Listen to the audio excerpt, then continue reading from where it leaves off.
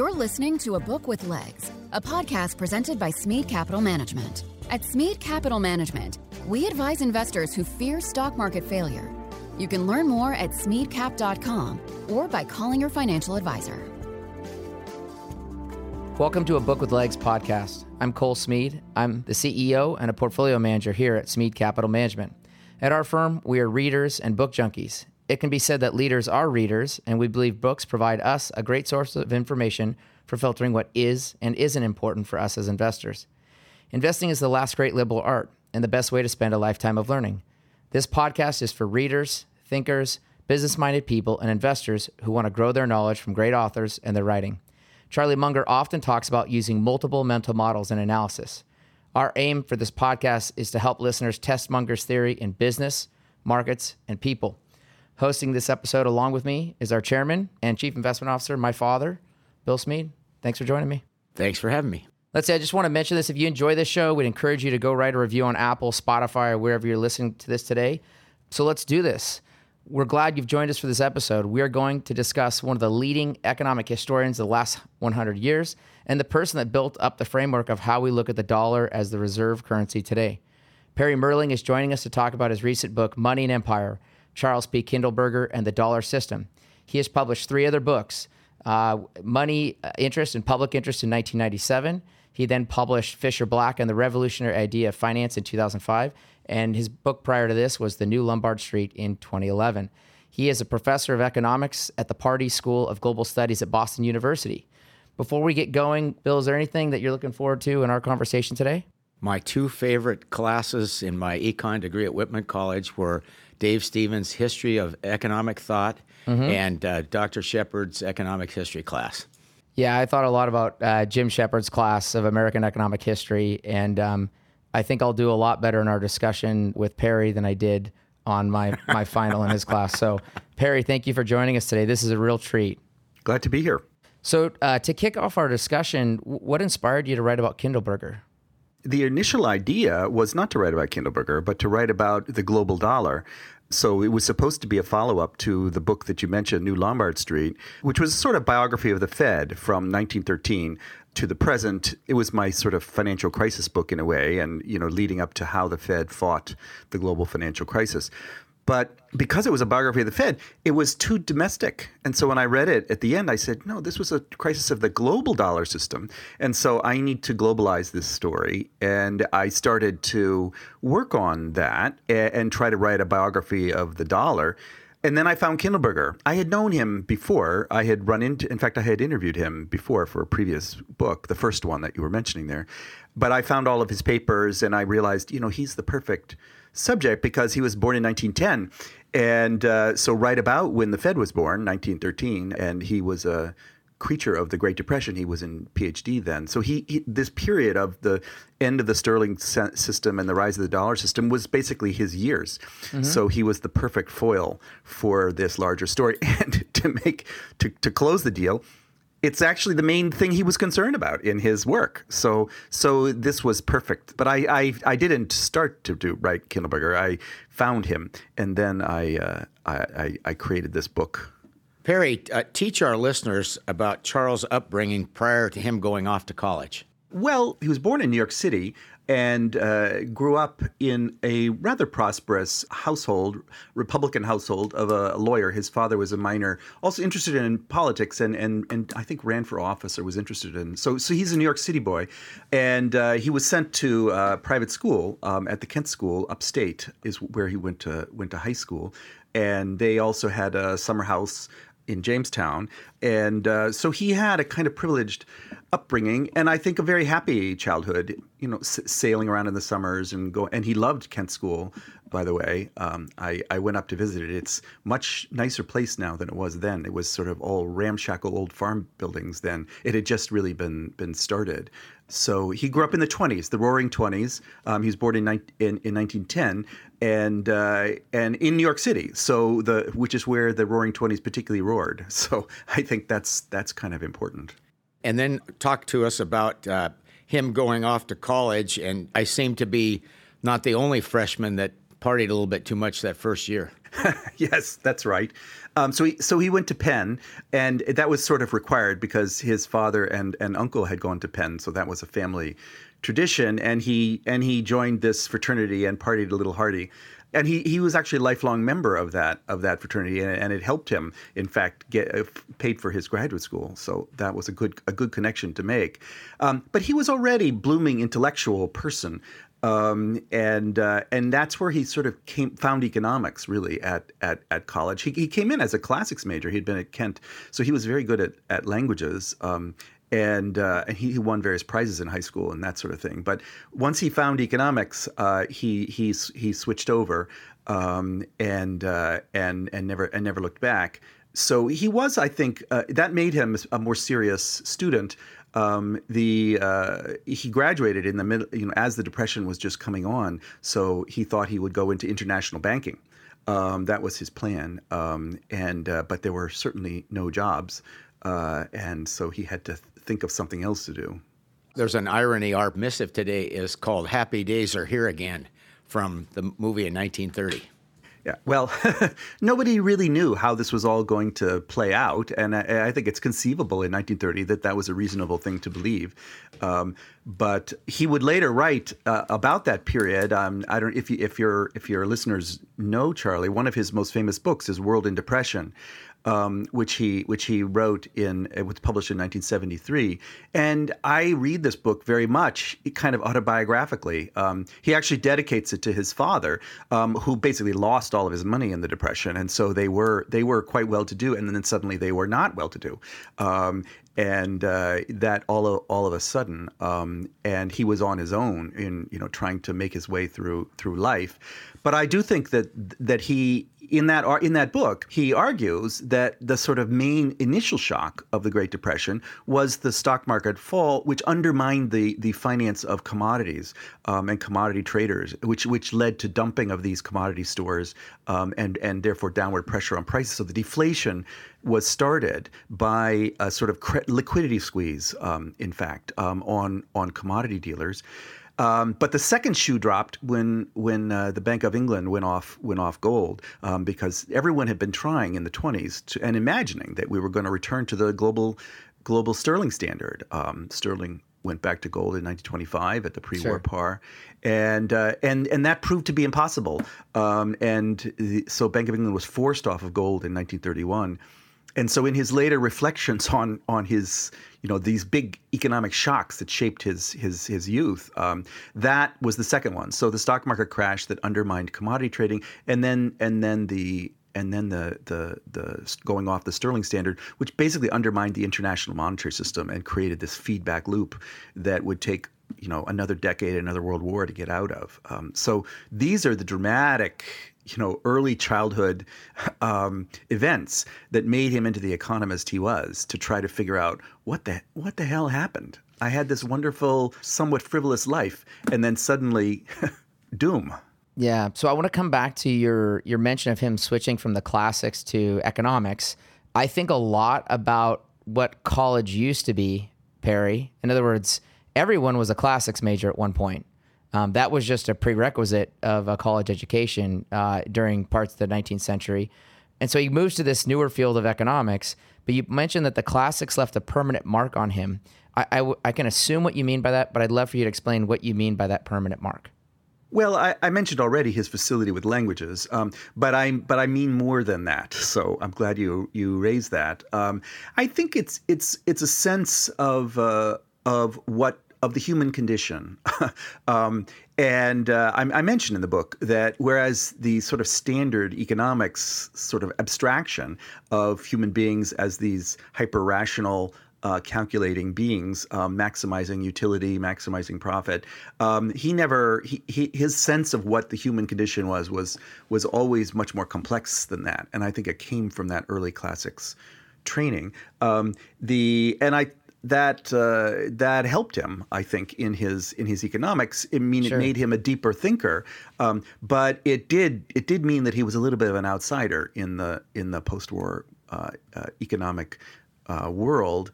I wanted to just draw a link there. In your intro, you spoke about investing as as the last great liberal art, I think he would have liked that. I think he would have liked that phrase. So he had a liberal arts upbringing. That's important. And by the way, so did I. Before I moved to the Pardee School for 30 years, I taught at Barnard College, liberal arts college.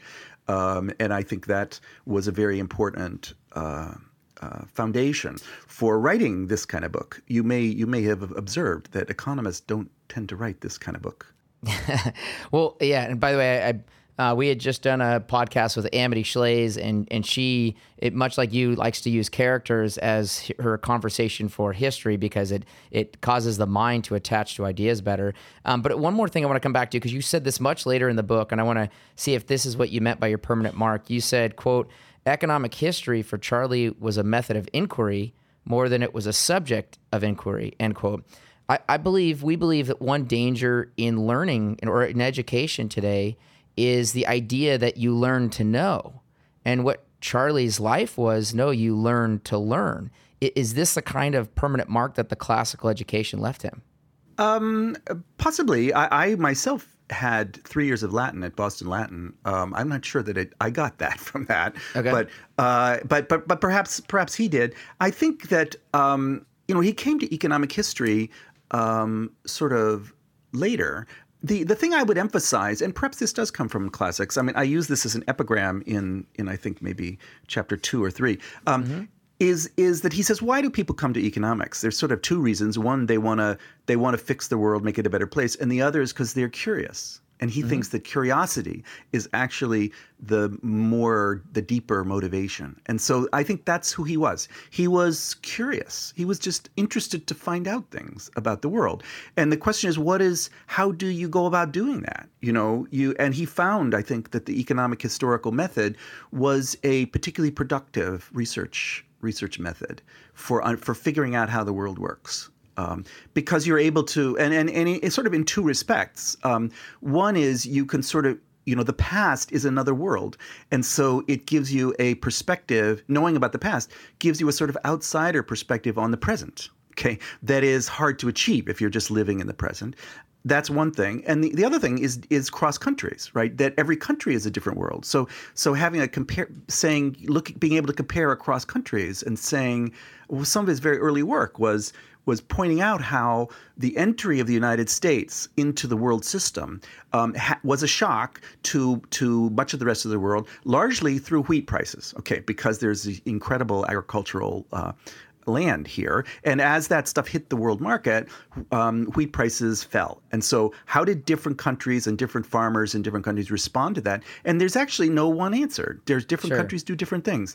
And so I think that was one of his first pieces as he was an assistant professor. And I think so that comparative method of the past versus the present and one country versus another is a way of getting perspective, okay, and not getting losing that presentist bias and losing that you're here I am in America, getting out of that world and imagining getting some perspective. I think that was important. Probably it was the classics that, of course, is a deeply distant past and a deeply different culture, and so it is applying in some ways those lessons.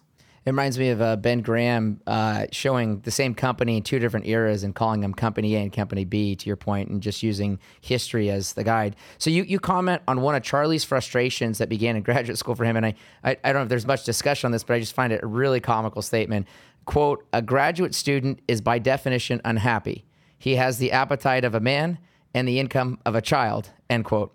I would say that's true for maybe every young person. But, he had came from an upper class family. The Depression had changed that. And I think a lot of his life, I just thought about his roles and his jobs.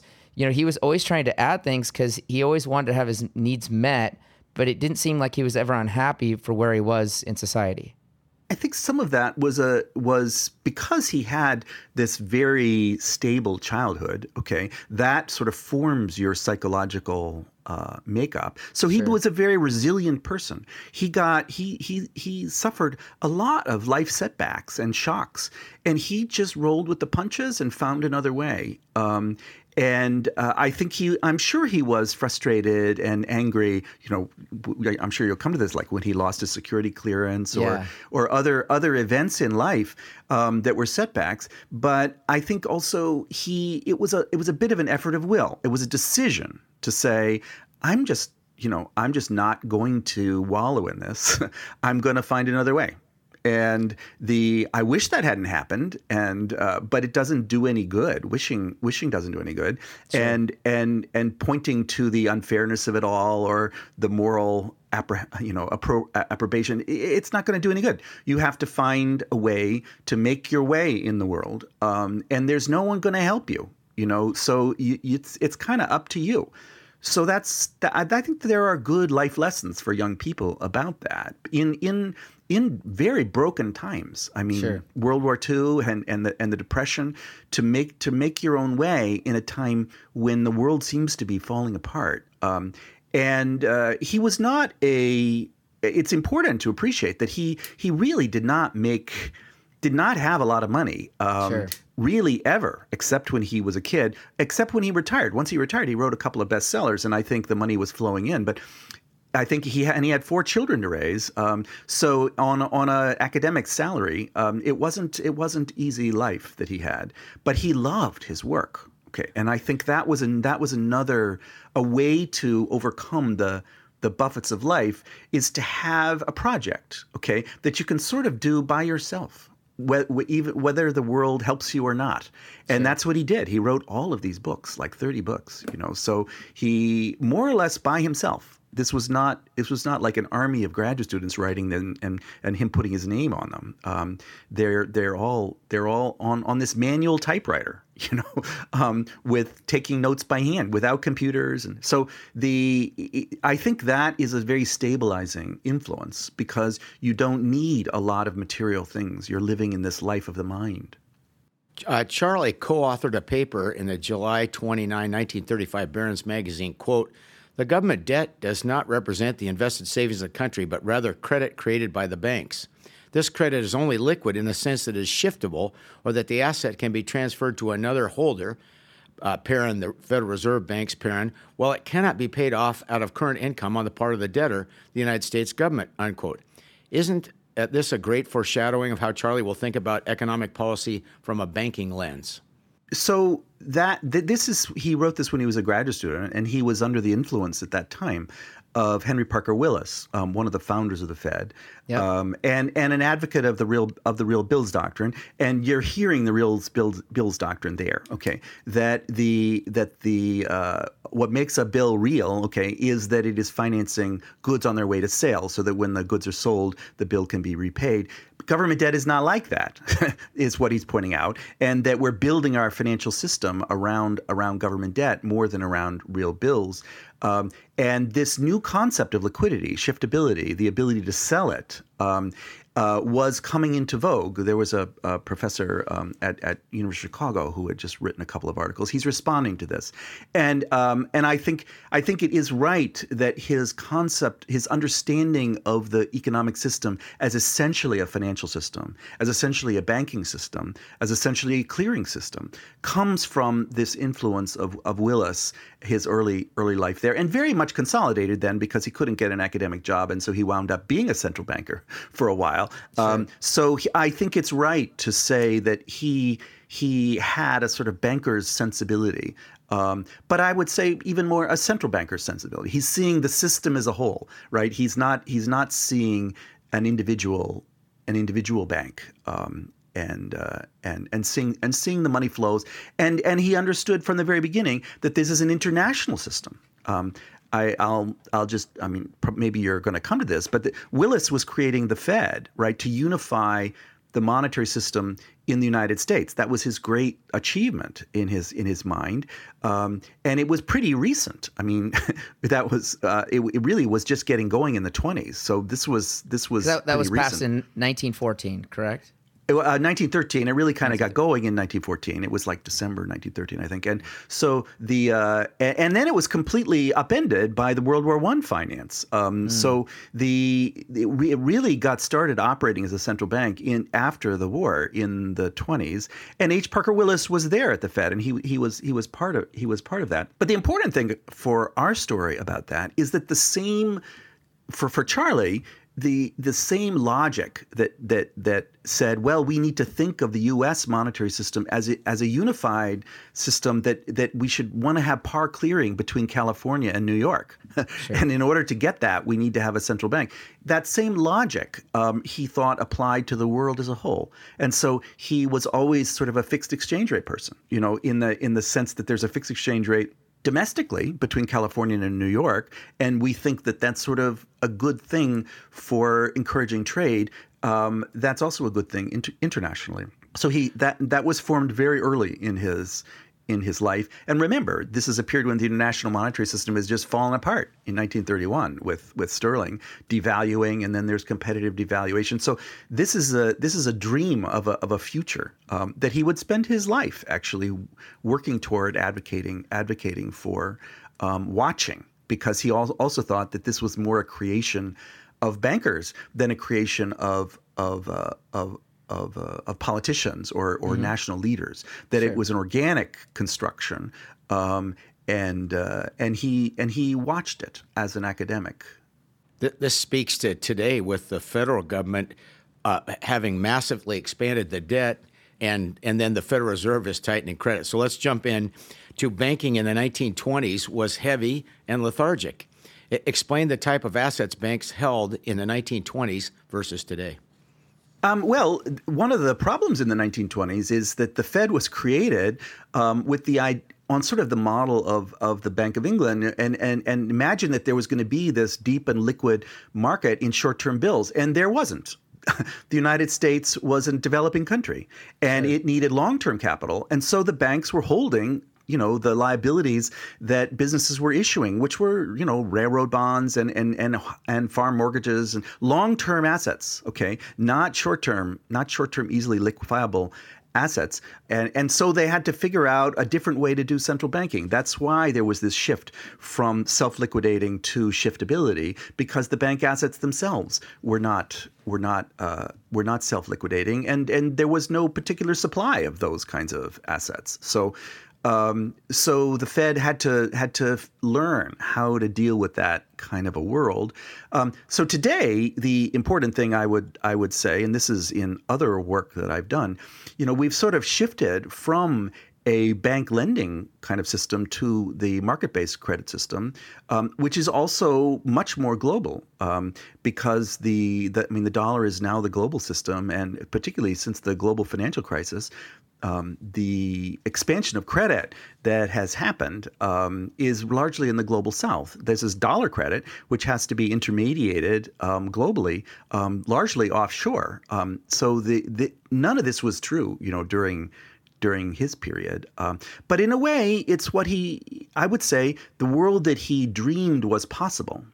And the world that he imagined was organically, that sort of bankers and normal behavior of business was trying to create, okay, is the world that sort of we have today. Sure. He saw the future in many ways more clearly than his contemporaries. And we'll come to later, but he also would admit his wrongs. I wanted to come back to one thing. Prior to World War I, you talk about the classical doctrine and the theory of money being far apart. Engel, obviously one of Charlie's mentors, sought to close this gap. Explain what was wrong with the classical doctrine at that time, as it applied to especially international trade. So you're talking about James Engel was a student of Alan Young at Harvard, who was a subject of my first book, The Money Interest and the Public Interest. He was 1/3 of that book. So and Engel was his favorite student. I even had thought in the first book of making Engel the second character in the book. And so I had already done a lot of research on him. So when I discovered that he was Charlie's PhD supervisor, I thought, okay, I'm a leg up here. Okay, nice. I have all these files, all this work I did that I never published, so I can go back and brush it off. So So here's the thing, that the classical economics, they believed in sort of the classical dichotomy, okay, that which is to say that real things determine real things and monetary things determine monetary things, that relative prices are determined by sort of supply and demand, and then the price level is determined by the quantity of money. That would be the quantity theory of money. Sure.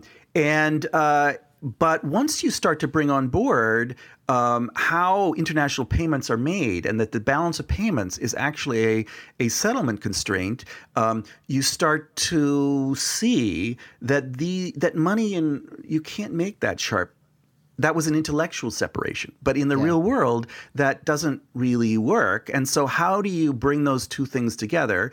And certainly Alan Young set Angel on that path, okay? And that's important to appreciate, that Alan Young comes out of this American institutionalist kind of economics tradition, and he passed that on to his favorite student.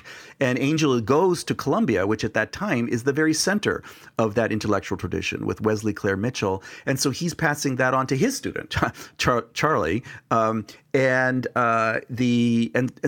he's trying to, he realizes that standard economics you can't rely on it as much as you might wish, and that we're going to have to do some new economic thinking here. This was the period, of course, when Keynes was coming up, the general theory in 1936. But that's sort of a domestic story. That's about stabilizing employment. So and Charlie knew about that. All the graduate students, heard about that, and they talked about that. But it was the international problem that was Angel's problem too. That was always interesting to Charlie, and so he tried to build on the first stabs of his father and grandfather, that is to say, Angel and Young, in his thesis, which was International Short-Term Capital Movements. Yes, that was the title of his thesis. And it is an attempt to sort of lay out an agenda that was really his agenda for the rest of his life. 50 years later, he published the Marshall Lectures with the same title, looking back on the same issues. So 50 years of his active intellectual life was concerned with these matters. So earlier in the book, you talk about how Charlie advocated for an official dollar to be kept stable, back to that idea of stable pricing that he really believed in fervently. But then he also thought there should be the official dollar be stable with gold, obviously, and the private dollar to be allowed to fluctuate. And he laid this out in 1938. As I got done reading that, and I got later in the book, I thought a lot about what LBJ dealt with in the 60s, with obviously gold being pegged at $35. And if you go look at the private gold market, gold wasn't trading at $35. It was leaving the U.S. at that price, because you could sell it for more in other places. So was that a world by the 60s where we actually saw an official dollar, but really a private gold market forcing the dollar instead? A couple of things to unpack there. Charlie, the first thing that you quote there is from 1938 is when Charlie was working at the New York Fed. Okay. Mm-hmm. And they were concerned about putting the international monetary system back together again. And they were implementing the 1936, the tripartite agreement, which was the important thing about that was not stabilizing the dollar against gold so much as stabilizing the dollar against sterling. Okay. And the French franc was a part of that as well. The French franc was on a gold standard, and they were very keen on that. So that meant stabilizing against gold as well. But the key currency idea of John H. Williams was about stabilizing the major key currencies against each other, the sterling against the dollar in this case, as a way of transitioning from a sterling standard to a dollar standard. It didn't really work all that well in 1930, 36, 37, and World War II killed it all. But that was sort of the intellectual, that was in Charlie's mind, it was those were the seeds of the post-war dollar system. Okay, not Bretton Woods, 1944, okay, but before, the actual interaction, cooperation of central banks, practicing central bankers in the late 30s, that in his mind, including the Bank for International Settlements, where he in fact went after the New York New York Fed. So now fast forward to the 60s, okay, and what's going on there is that Johnson, as you say, and before him Kennedy, were very concerned about gold flowing out of the United States and saying, well, we have this terrible deficit. And of course, the Europeans are concerned about dollar hegemony as well, particularly France. And Charlie intervened then, remembering this period in the 30s. And in fact, he and his colleague, Emile Dupré floated this same idea about maybe we should allow a little escape valve for the pressure on have the official dollar pegged, but allow the private dollar to fluctuate. There's some citations in the book about that. And they wrote this article in 1966 in the Economist about world liquidity, a minority view, where they are emphasizing, remember, they don't really believe in the gold standard. Sure. They believe in the dollar standard. And they believe that the so-called international gold standard under sterling was really a sterling standard. It was a gold standard only for sterling. Everyone else used sterling balances to make payments. Similarly, after the war, it was a gold standard at Bretton Woods only really for the dollar. Everyone else used dollar balances to make payments. And so it was kind of a cover, maybe, made people feel more comfortable. And so losing gold was not a big deal from his point of view. And even taking the dollar off gold, the dollar standard is what you want to be building. And he thought that basically New York was replacing London as the center for international financial intermediation. And one of the consequences of that was capital inflows and outflows that made politicians very nervous and that they tried to prevent. So politicians like Johnson, okay, were trying to kill the emerging dollar system, and Charlie was trying to defend it. And of course, he lost, at least in the short run, because in 1971, Nixon, the final denouement takes the dollar off gold and shifts to a flexible exchange rate system. You can imagine. For Charlie, his belief starting in graduate school, we're trying to create this global dollar system. This was a huge shock to him. Sure. And he very much feared in 1971 that this was analogous to 1931. Except that in 1931, the Bank of England was forced off of gold. Okay. In 1971, the U.S. just said, screw it. I don't want to do this anymore. So they weren't really forced off gold. It was a torpedoing of this emerging system. And it was really very depressing to him for much of the 70s, that he felt like a Cassandra, right? That he had been warning, and was not being heard. Charlie got to go back to Switzerland to work for the Bank of International Settlements. This was in Basel and allowed him to return to the land of his ancestors, as he put it. They were from Bern. You're talking to two people that trace their roots to Langenthal in the canton of Bern. So Charlie is a part of us. How formative was this experience to him to be in such a young institution so far from home? Well, I think that if World War II had not gone the way it did, he would still be there, okay, or he would have spent his whole career there. I think it was very formative. He had been at the New York Fed only for 2.5 years, and you probably know the BIS, the U.S. sort of did not refused to join the BIS. It was only 10 years old at that time. And so he went, and he was sort of still in connection with all of his New York Fed friends. He had to resign the official position. But he wrote essentially the 10th annual report. It's not on his CV or anything, but sure. In the archives you find evidence that he wrote it. And in the book, I treat it as something that he wrote. His boss was Per Jacobson, who was a big-time monetarist. So he had to kind of fight that intellectual battle while he was there. He was only there for 1 year. He had signed up for a 3-year stint, and I think his plan was to be an international banker. As I said, that was his life plan coming out of college, and that life plan was coming to fruition. The thing he most looked forward to, okay, at the BIS was the regular meetings of central bankers, that they would come once a month and chat about mutual problems and cooperation. And he wanted to be a fly on that wall. And he was very much looking forward to that. very shortly after he got there, World War II brought that to an end. People weren't traveling, and so that was depressing. That what he was most looking forward to.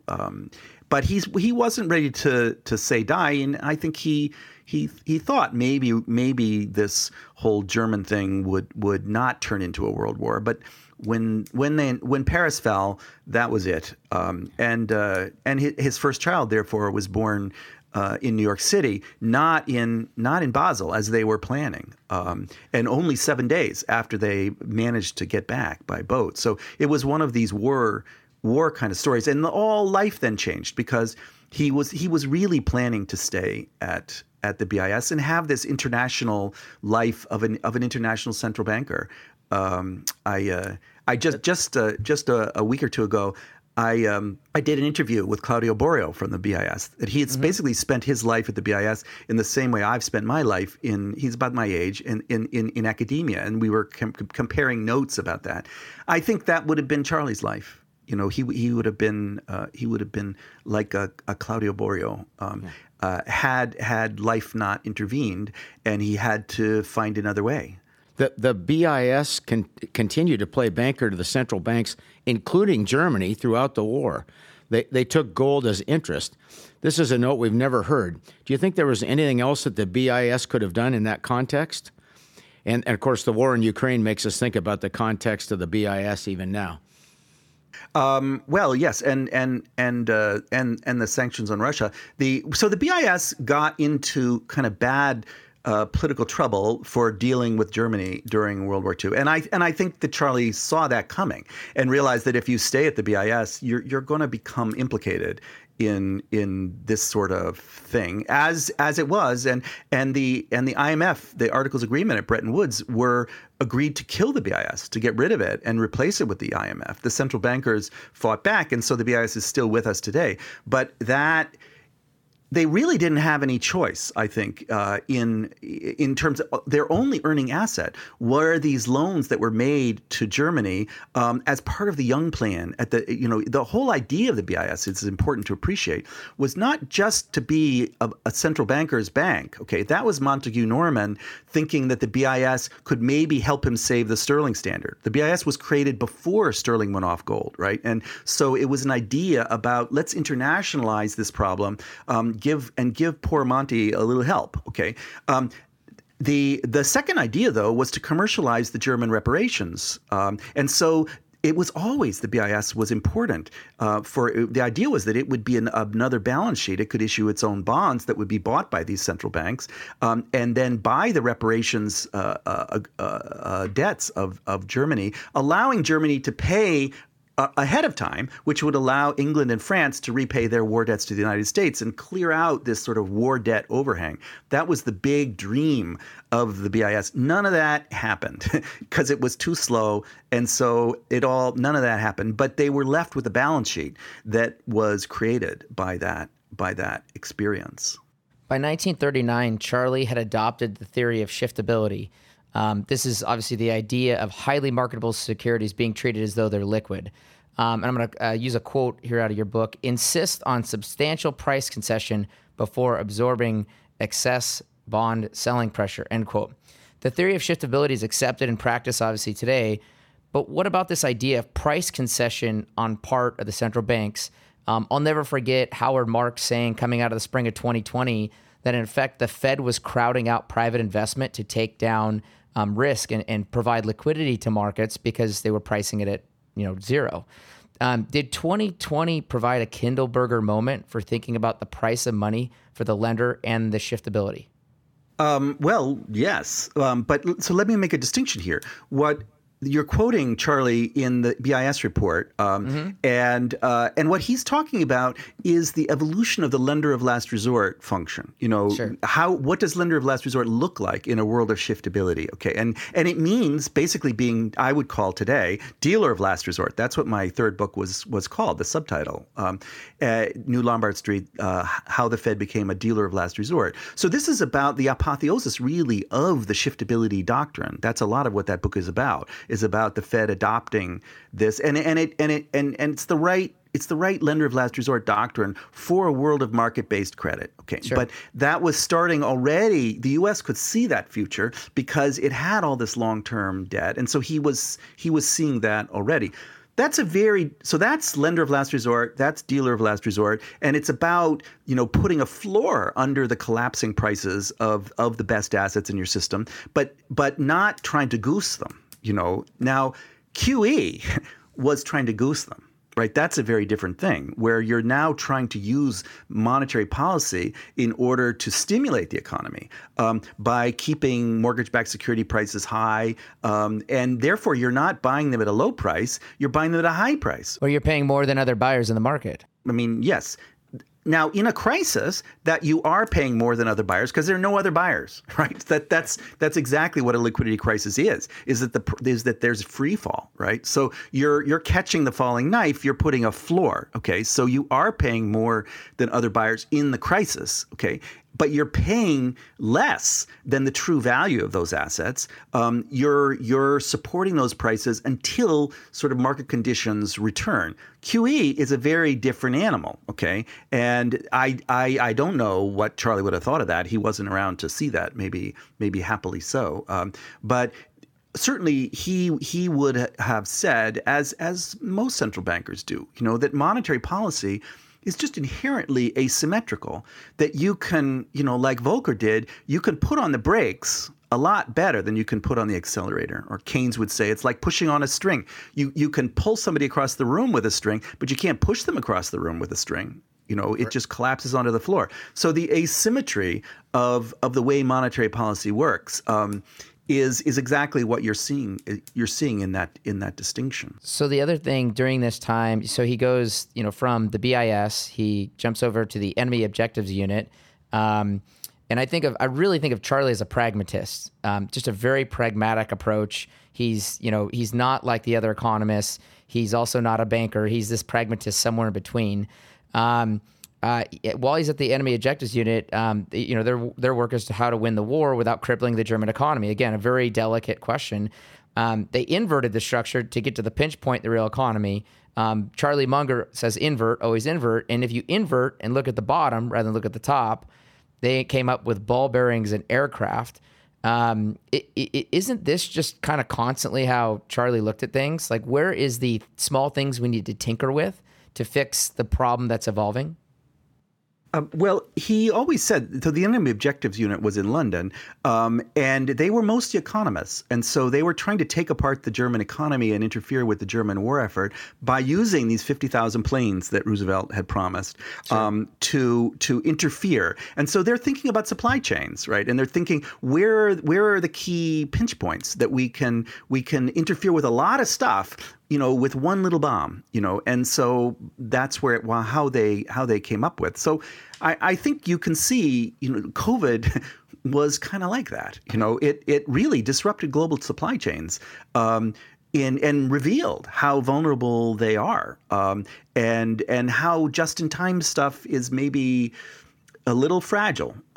So I think that image of the economy as a production process in time, in space, comes from those years.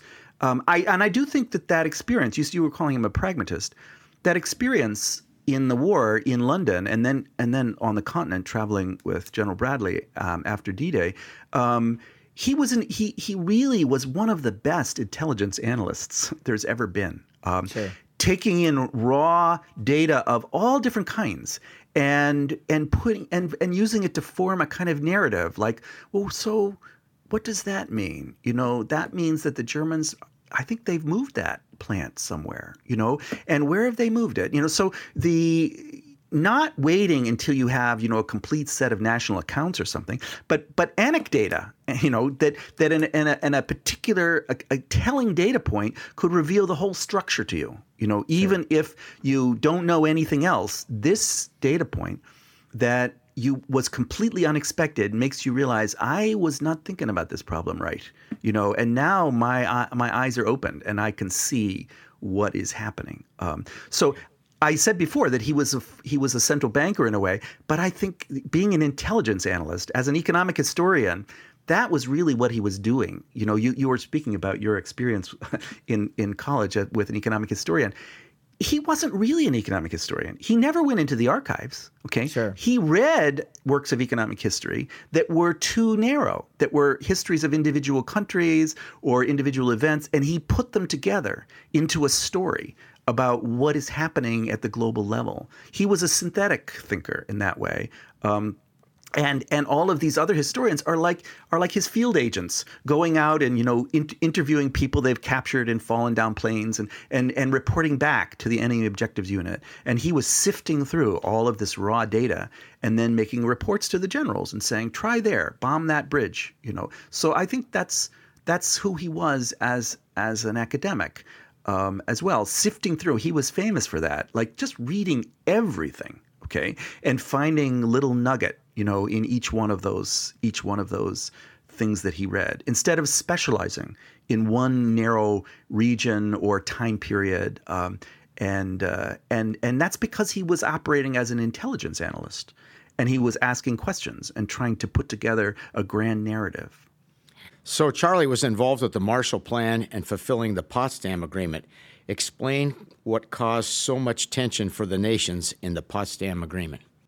So you've read this book rather carefully. So the Potsdam Agreement. This is part of the post-World War II settlement, and of course, there's a lot of feeling that we need to punish the Germans for bringing all this pain to us.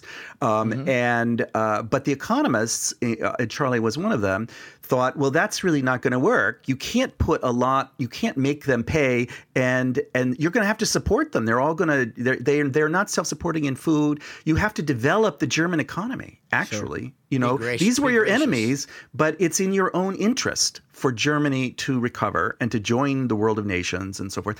And so there was this revenge kind of motive. The economists tried to fight that, and the Potsdam Agreement basically created the new way forward, which was that this level of industry agreement was a floor, not a ceiling. Okay, that we're not going to pastoralize Germany. We're going to say that we're going to make sure that you have enough to survive, and then you're on your own to build. Okay, yeah. And the Marshall Plan came in a way. So this was first Charlie's first job at State Department was as the head of the German Austrian reconstruction operation, and then in fact the economists in the State Department came up with some of this idea, like, this is not just Germany, it's all of Europe that needs to be reconstructed, and really we have to do this. And so the Marshall Plan was a strategy for reconstructing Europe as a whole. And Charlie was the executive director of the committee that put this all together as a proposal to Congress. So he was there negotiating really with all of the European nations, who of course all had incompatible asks, and much too much the Congress was never going to go for it. So to make this whole thing go, that was Charlie's role behind the scenes, and it almost killed him. It was long hours, but he was always very proud of that. I think that was his. He viewed. I'm sure he might have been a little insufferable as a father sometimes, that how I won the war and how I saved the peace. But there's some truth to that actually in his life. So not making the mistakes of World War I, not making the mistakes of Versailles. Yes, extending grace with an economic motive was the way they went, and it ended up being brilliant. That's why we drive a lot of German cars. Charlie was critical of certain free market thinkers. He coined the, quote, fallacy of misplaced concreteness, unquote. It makes us think about the asset-backed programs of 2008. 2008. Could this be boiled down to the idea that you can't assume a market is present? You must exhibit it as present, and if you can't, you need to create it as the government. Well, certainly that was his idea for behind the Marshall Plan. That statement, the fallacy of misplaced concreteness, was a critique of the academics who didn't really want to do anything. They just said, well, all we need to do is to let the market work. And Charlie, having been on the ground, right, said, what market are you talking about? There's these countries are in ruins. That's not going to work. Okay, so you need government here, and you need government to set up monetary systems. And however, he was a big believer in markets once they do work. Okay, so he was not a believer in sort of central planning or anything like that. But it was, maybe this gets back to the pragmatism. Different problems call for different solutions. And if you want to be not a hammer that sees everything as a nail, but a carpenter, right? That has a lot of tools and uses the right one for the job. So a great quote, and I love this. This is gospel in our mind, and I'm going to quote from your book again. Further, for Charlie, the critical ingredient in the growth process was not so much capital formation as what he called the social capital of labor for economic development.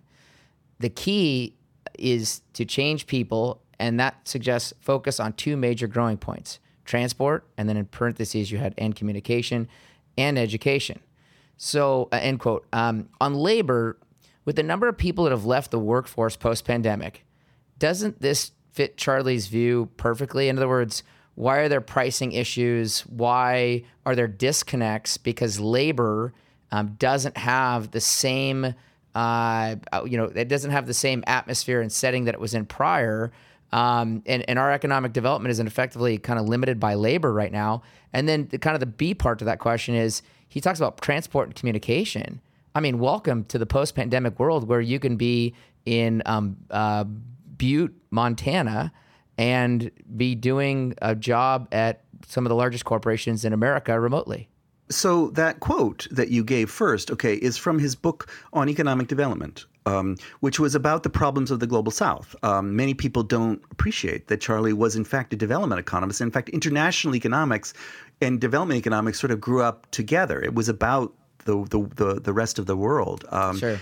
And so those are his recommendations for economic development.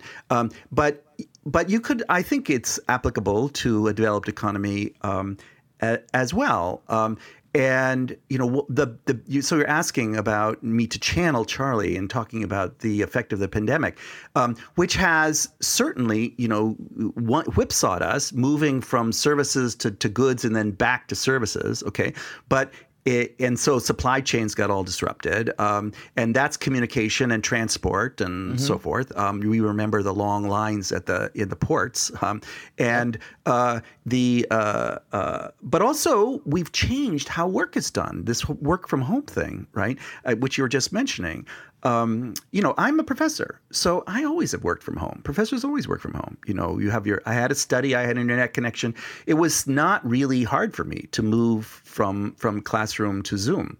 It was, however, a horrible learning experience. It was bad education that we were doing. And that's at the college level. I can't imagine doing this, for elementary or whatever. So I think that we have lost a generation. And I see this in my students. We need to get that back again. We lost the labor problems we're having. Some of this is because of COVID that we depended, it turned out, more than we realized, on sort of semi-retired people bagging groceries because they want to have some activity during the day. And now it's too dangerous. We're told that COVID is gone, but it's not really gone. And older people know that, and they're the most vulnerable. And so we've lost that chunk. We shut down the borders. How much we were dependent on immigrant, labor, so it's been very disruptive of existing production schemes. And now we're trying to get back to normal, but we don't know what the new normal is. And so there's a lot of bottlenecks. And so we're seeing these inflation is being caused, in my mind, largely by these supply troubles that are in the way. And the sooner we solve them, the better off we're going to be. But I think returning to status quo ante, I think it ain't going to happen. I just like your first answer where we could blame the problems of the pandemic on baby boomers. So with the next question, I'll let go to Bill. Yeah. Did I say that? No, I got to play on it. They're the fault. I Come always on, pick Perry. on millennials, so he's got to take a shot at that. Yeah, So I see. the labor problem will get solved by price. If you'll pay them enough, people will come to work. There was a lot of talk about the foreign currency reserves that China has held over the last 20 years. Charlie never looked at these as a long-term problem. Explain to our audience how we should view these reserves in a Kindleberger lens. Well, I'm still trying to figure that out. This was not this problem had not emerged while he was still around. But it's important to appreciate, number one, that the global monetary system is a dollar system. So if China is running large surpluses, they really have no choice except to accumulate dollars. Okay. So this is not, therefore, about the U.S. sort of running trade deficits irresponsibly. Sure. That's not any more than, so there's an analogy there with the European problem that I was mentioning to you in the 1960s. Okay, so this is about China solving its own economic development problems, and that leads to this surplus, which they basically have to buy dollar assets, and they're trying to buy the safest dollar assets that they can.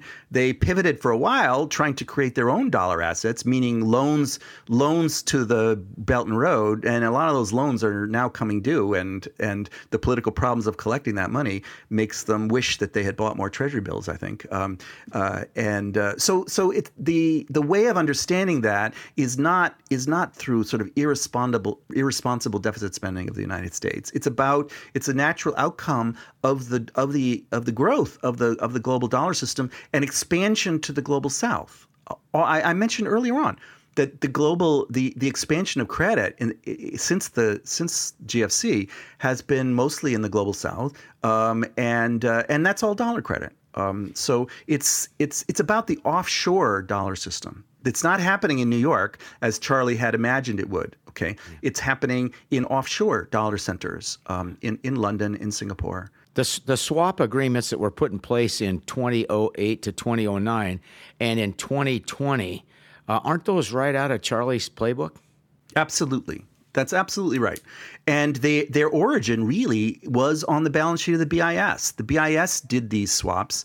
And he always would point to the Basel Agreement of 1961 as a key stabilizer for the global system. And this is about swap agreements that were run on the balance sheet of the BIS because at that time it was not sure that the Fed would cooperate or could cooperate politically. Now those swaps are run on the balance sheet of the Fed. That's what you're showing. That's what you're talking about. The liquidity swap agreements, I call them the C6 liquidity swap agreements because they're permanent and unlimited swap agreements between the 6 major central banks of the world.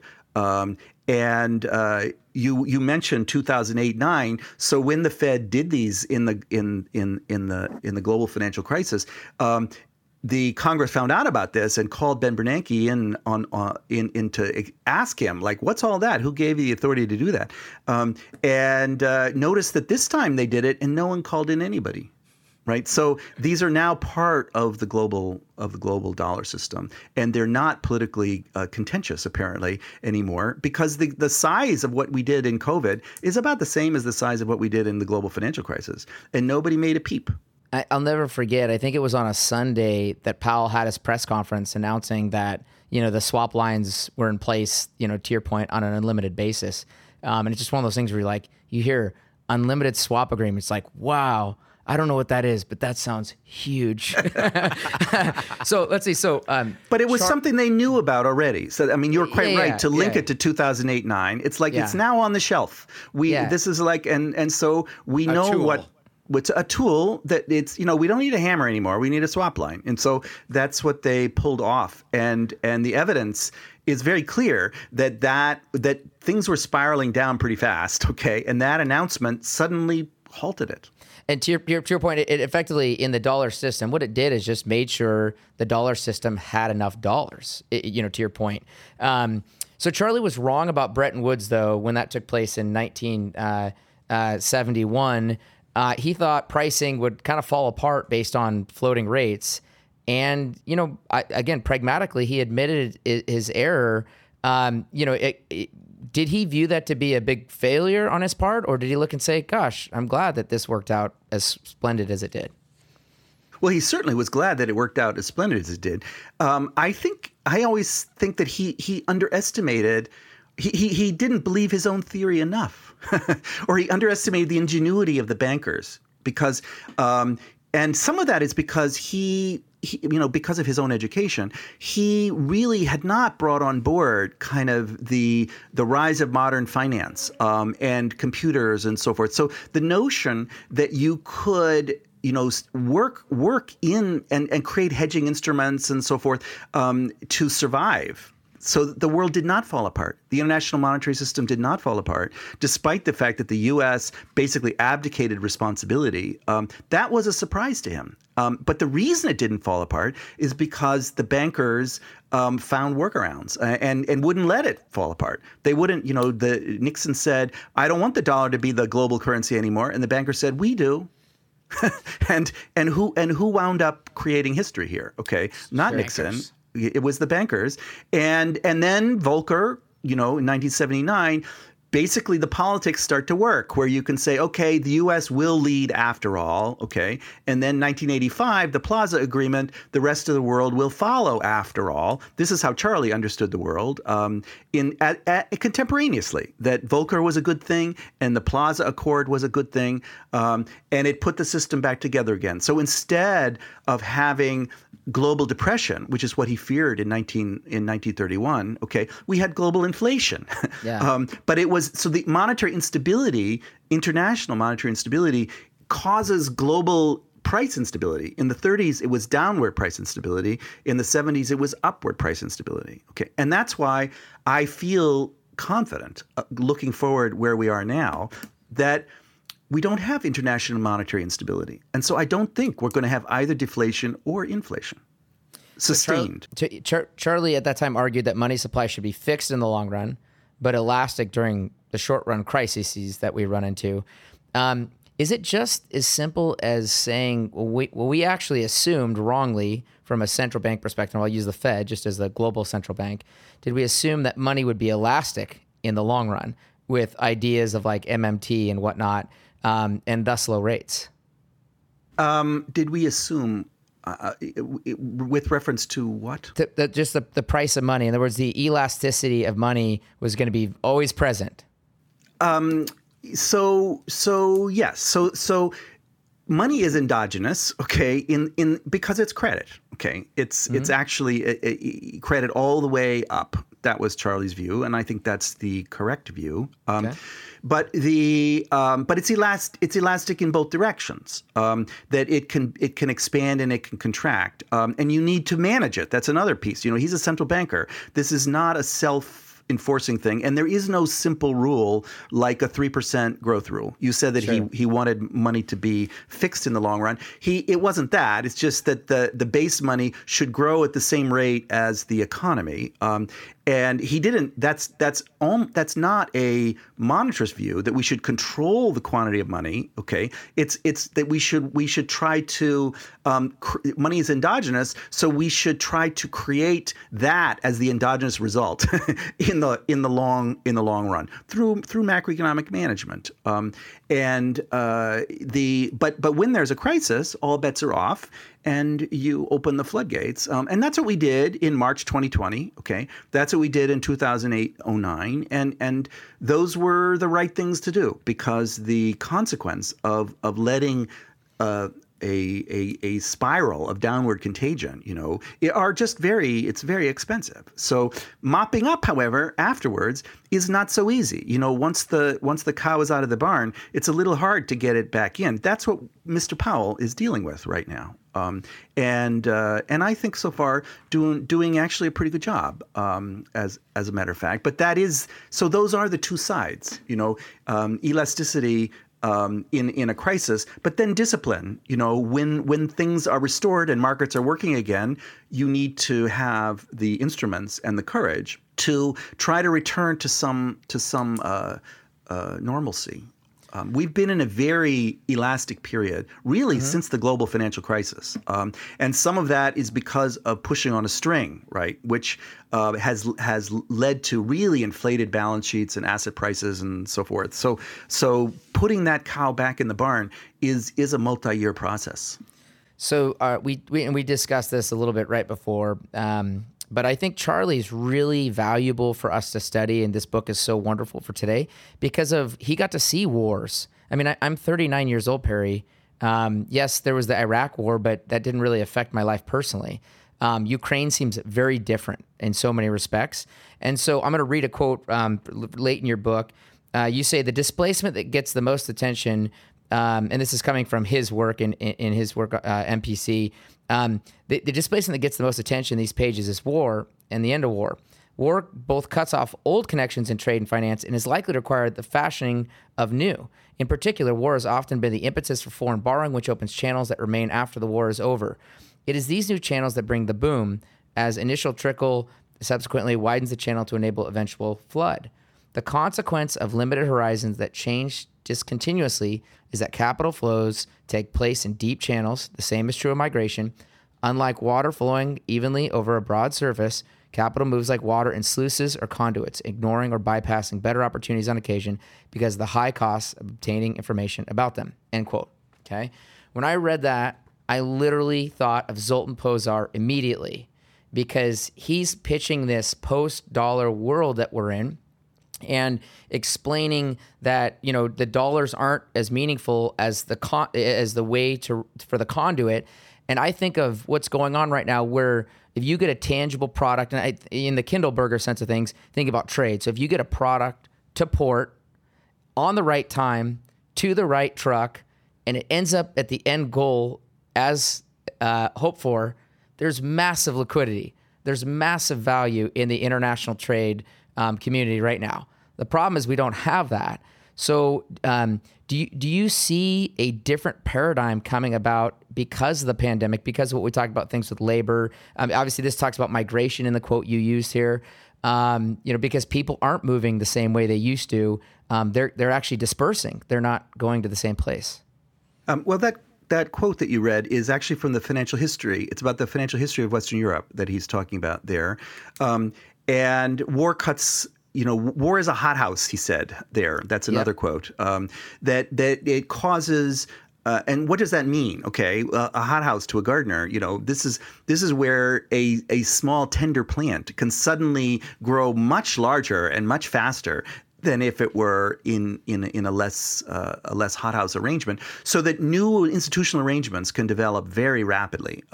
And I think that probably is true of what's happening because of COVID, and now because of these Russian sanctions. You see workarounds with India, workarounds with China. Are those going to be permanent new channels or not? Okay, well, I think we don't know. I think that when we look back 10 years from now, we will see that there were new channels cut, okay, and that they led to permanent changes in capital flows and so forth. But I'm not sure that it's early days, and I'm not sure that these channels are going to be about revulsion to the dollar, okay, that the dollar system has been counted out multiple times, even by Charlie himself, as you were pointing out, and it's come back. It's come back stronger and expanded geographically. So I'm not willing to say that the dollar is a goner. Okay, I am willing to say that war is causing experimentation in lots of different places, like different kinds of supply channels, different kinds of and that these will have some kind of permanent effect. Whether that permanent effect will be revulsion against the dollar or a reinforcement of the dollar system. I think my money is on the latter, not the former, because of history. One more question on that then. So what we can find, to your point, is dollars don't flow evenly like they did, and we agree with you. But it seems likely the dollar's there to stay. But you can find a lot of occasions right now where a company can go where dollars can't. And so do you think that has a shiftability role that hasn't been present in the dollar system prior to, where an entity can be in a place, not be dealing in dollars? Let's say, thinking about, for example, let's say you have an entity in Russia, you still own it, you're publicly traded in the Western world though. Do you see a role that corporations are now playing in that they had never prior?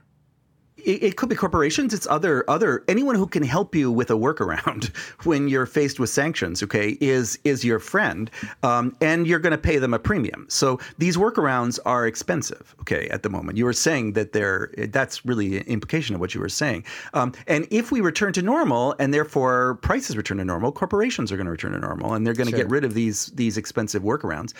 So it is a question. The history of the rise of the dollar system that I tell in the book is, these was Charlie's words. He says it's a seesaw story, 2 steps ahead, 1 step back, 2 steps ahead, 1 step back. And we've had a period of extreme elasticity, and now we're having, lots of discipline in various different places, and things are breaking and new things are being invented. We'll have to put it all back together again and see where we are. But I don't think that you should extrapolate from a few examples of things that are happening in the war itself, and then find out when we reconstruct. Remember, the European currencies did not return to convertibility until 1958.